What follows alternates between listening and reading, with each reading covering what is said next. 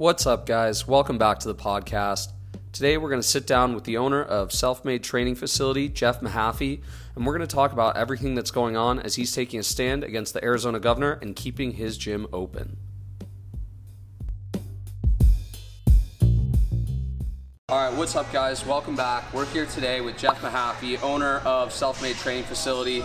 What's going on, man? Not much.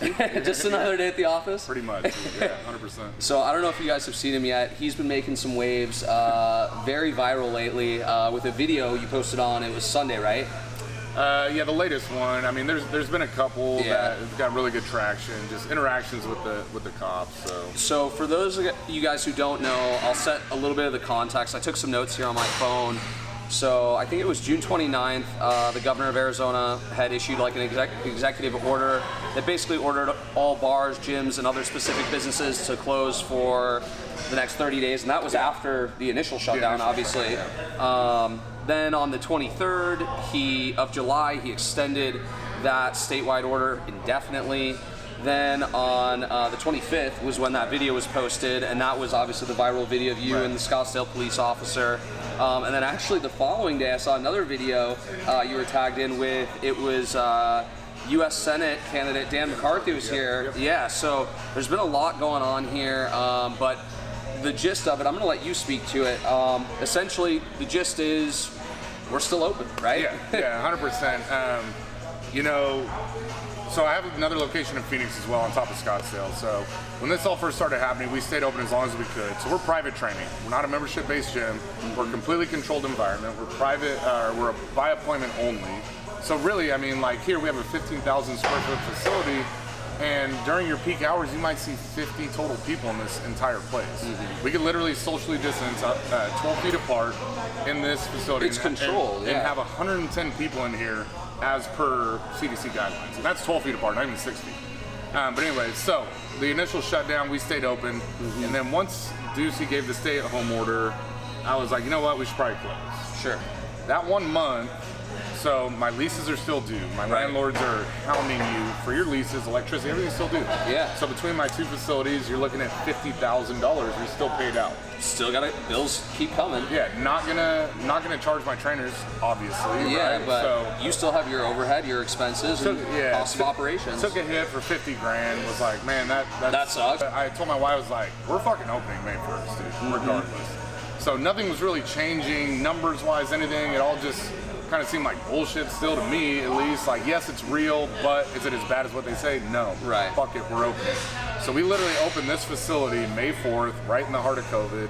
Had trainers immediately filling our spots, as many as we could have. So we're literally up to 40 trainers now. We've been open 2 months. So, and at this point, once they gave the shutdown again of gyms and bars, never even thought twice about it. Did not cross my mind to shut the doors. Mainly because our trainers, last time we shut down out of Phoenix, were all hurting. Yeah, everyone feels it. I mean, from obviously the owners, the employees, there's no one who isn't affected by this. And so, you know, I'm obviously happy you've kept the gym open. I think you're doing a great thing here.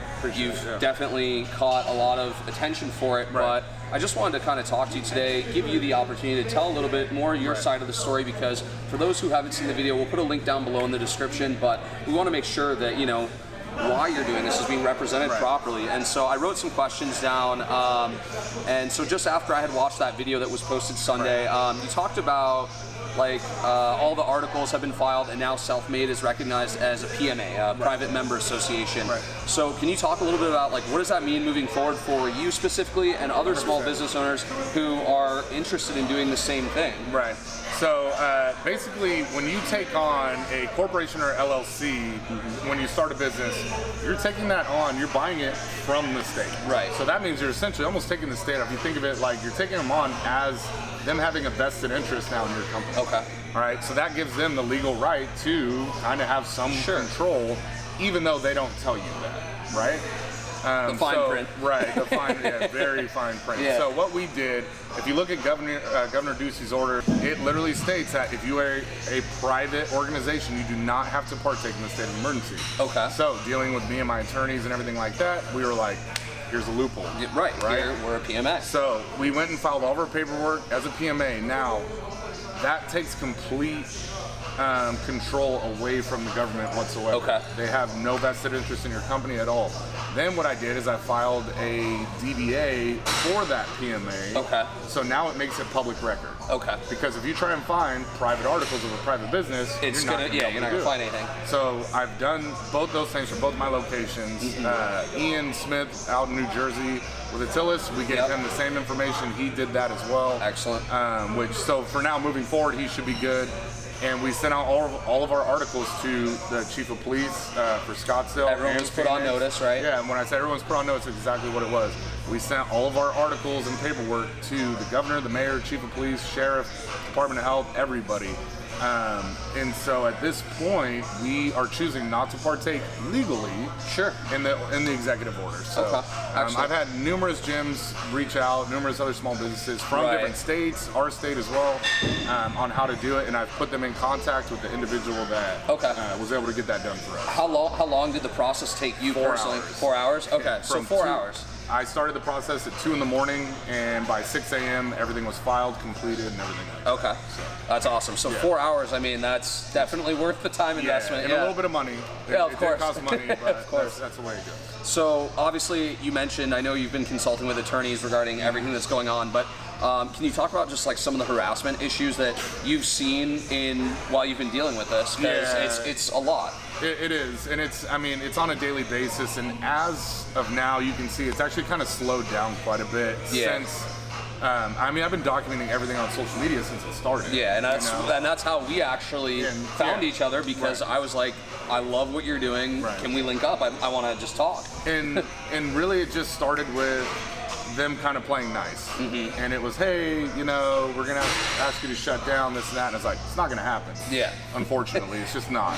And I mean, there's a video on there on my social media when they came into the facility. I said, okay, check it out. This is the last time you guys are gonna come in here and actually threaten me. From now on, you're no longer welcome in this facility unless you're here for health and wellness. Trespassing, harassment. Anything else is like, sorry, you guys aren't welcome. So. At this point, we would lock the doors and exit the facility, just myself and my social media guy, and we would meet the officers in the parking lot. Okay. And that's as far as we would let them come, because once they come past our actual handicap stalls, it's private property. Right. For a private business. So, I mean, they're showing up 5-6 times a day, literally checking license plates in the parking lot, following individuals out of the parking lot, pulling them over. I saw you talking about one of the athletes got pulled over because of tinted windows, and then was threatened to be cited. Yeah, for coming to the facility. And so it's funny, that kind of answered my next question, because like I remember watching the video, and so the officer, he goes at first, he says that he did not receive a call or complaint. Right. And then he said, well, I was just sitting here doing some paperwork, but you keep watching the video. So then he states, well, he was just coming by to see if you guys were open, but then you're like, but this is the 5th time today. So it's like, all right, what story are you going to try and feed me? Because I'm here all day. Yeah, he actually goes with, no, I didn't have a call or anything. And then I said, were you told to come here today? Right. And he said, well, I'm just doing paperwork. And he said, well, I was told to check to see if you're open. Right, and so the story kept changing. And there's a lot of that video I cut out that makes him look even worse. I'm not trying to smear them by any means. Sure. So there's some stuff in there that, some threats, comments, things like that, that I'm trying to keep out. And but if you're going to be an officer of the law, I really hope you'd at least educate yourself on the Arizona Constitution, which is what you're supposed to be upholding on top of the US. I was going to say, if you're going to enforce the law, at least know. The problem is officers run off of statutes. That's everything that they focus on are statutes. They don't actually know the U.S. Constitution or the Arizona Constitution, which could get them in a lot of trouble. I was saying, that's a scary thing. It's a fine line to be walking. And the funny thing is it's not going to come down on the police chief. It's going to come down on the individual officer. Well, and as we've seen, so with that being said, has a complaint been filed against that officer who was in the video from Sunday? We filed numerous complaints, just basic harassment. It's not even just been us, it's been a lot of other people that have called into the police department and made complaints as well. Okay. So, yeah, you're not alone, obviously, in this fight. But, not at all. So, another thing from the video, when the video was posted on Sunday, that was the 25th of July, there was a comment made that you'd received, I think it was like 21 charges thus far. Can you talk about what those charges are even for, or what the penalty associated with those is? So as of right now, they sent me the first 14. They told me I would have basically a charge for every day that I'm a violation, or a citation for every day that I'm open. Okay. I was informed that it is a $2,500 fine for every day that I'm open. I filed all my PMA paperwork, was completed on the 22nd. Okay. So and today's the 28th, so and so basically I have 21 violations. They've sent me the first 14. They were class 1 misdemeanor criminal charges. Okay. For disobeying an executive order by a governor. Don't I need to break a law? It's just wild right now too, because kind of like we've all talked about is what's open, what's not open. Yeah. It's very arbitrary and random, and I know, obviously, I'm sure you're pretty familiar with what's going on with Mountainside Fitness and how they're taking action. I think part of it comes down to having the pockets deep enough to fight the battles. Right. Also, knowing that, you know, kind of like you, Ian, you guys are obviously, I know Lewis over in Oceanside, you guys are just trying to fight the good fight. Yeah, 100%. And I mean, the thing is, you know, and I keep trying to tell other small businesses that are contacting me, hey man, my gym's open, but I'm not putting it out. Why aren't you? Yeah, I mean, it's just business as usual. The biggest thing is it's a fear of, well, they're going to find me, or they're going to do this, or they're going to do that. Guess what, dude? That'll all come out in the wash. So, but you got to stand up and take action. If you're not, like, I don't even, why are you contacting me? So I think it's crazy. I was traveling a few weeks ago in Las Vegas, right? And I'm walking through the casino floor, and everywhere they've even hired additional hosts to make sure you're wearing your mask properly. But as I'm walking by on the casino floor, I see a guy literally smoking a cigarette out the side of his mask, and I kind of started to laugh to myself because I said, if you can walk into a convenience store, buy a pack of cigarettes, is there even a point in wearing a mask? Yeah, exactly. I mean, it's just the fine lines that are being drawn right now. It really does step upon some constitutional rights and civil liberties, and it's almost like, when did we wake up and just lose our rights? Yeah, and you know, I think even the governor of California said at one point, Governor Newsom, he said, I want to be able to give you some of your rights back. And that really struck home to me. Admitting that you already took them. Yeah, how the fuck is it your ability to take them in the first place? It's their constitutional rights. I think to us gym goers it's crazy. But I don't think it's crazy to some individuals that health and fitness is just not a priority. Not even a priority. But okay, you know what, that would be a good time to talk about, like, why are you doing this? Why do you believe that staying open is the right choice? I have my opinions, which I'll share, but why do you think staying open is the right decision? For me, a lot of it is so now I don't even have employees. Everyone out of Self-Made Training Facility is an independent contractor. They run their own business, everything like that. So not only am I a small business owner, but they're all small business owners. Okay, so for me, you know, I've got an individual who is a brand new father, stay-at-home mom with a brand new infant. If he can't work, how's he supposed to provide and put formula, diapers, all those things? That's what it comes down to. And so for me, we took such a big hit. As when I say we, I mean all of us small business owners within Self-Made, that I know some of these individuals cannot afford to take that hit again. And so I will take on the burden of dealing with all of this bullshit, and I'll let them be in here and thrive. And I got to commend all my trainers at both facilities. They go, Jeff, what are we doing? I go, we're staying open, get to work. That's it. That's the only time that's the only time they ask, and they are all in here just grinding, thriving right now, because the amount of individuals that are coming in for private personal training, I would believe at this time, is huge. So they're keeping their heads down, they're growing their businesses. I got to commend them for that. I mean, they're just literally, they asked one time, we staying open? Yep, that's it. I like that. So I like that. It's been really good. You know, it's tough because obviously not just gyms, but a lot of other businesses have felt the effects of this pandemic, and so we're not alone here. But at the same time, I mean, for me, we kind of talked about it a little bit off camera, but for me, the gym has always been a place where I seek therapy, and I mean, honestly, bodybuilding and fitness saved my life a few years ago, just from a horrible food poisoning accident I went through. And so who knows where I'd be right now if I didn't have the gym, right? And you're definitely not alone on that aspect whatsoever. And that's the thing. So many people use this as an escape from their everyday reality to not just work on their physical health, but their mental health. And I think during this time, especially when people have struggled with mental health issues from 100%. Being unemployed, not making money, having their bills piling up, the list goes on and on. So it's like to just have that hour, 2 hours you can come to the gym and 100%. Let go.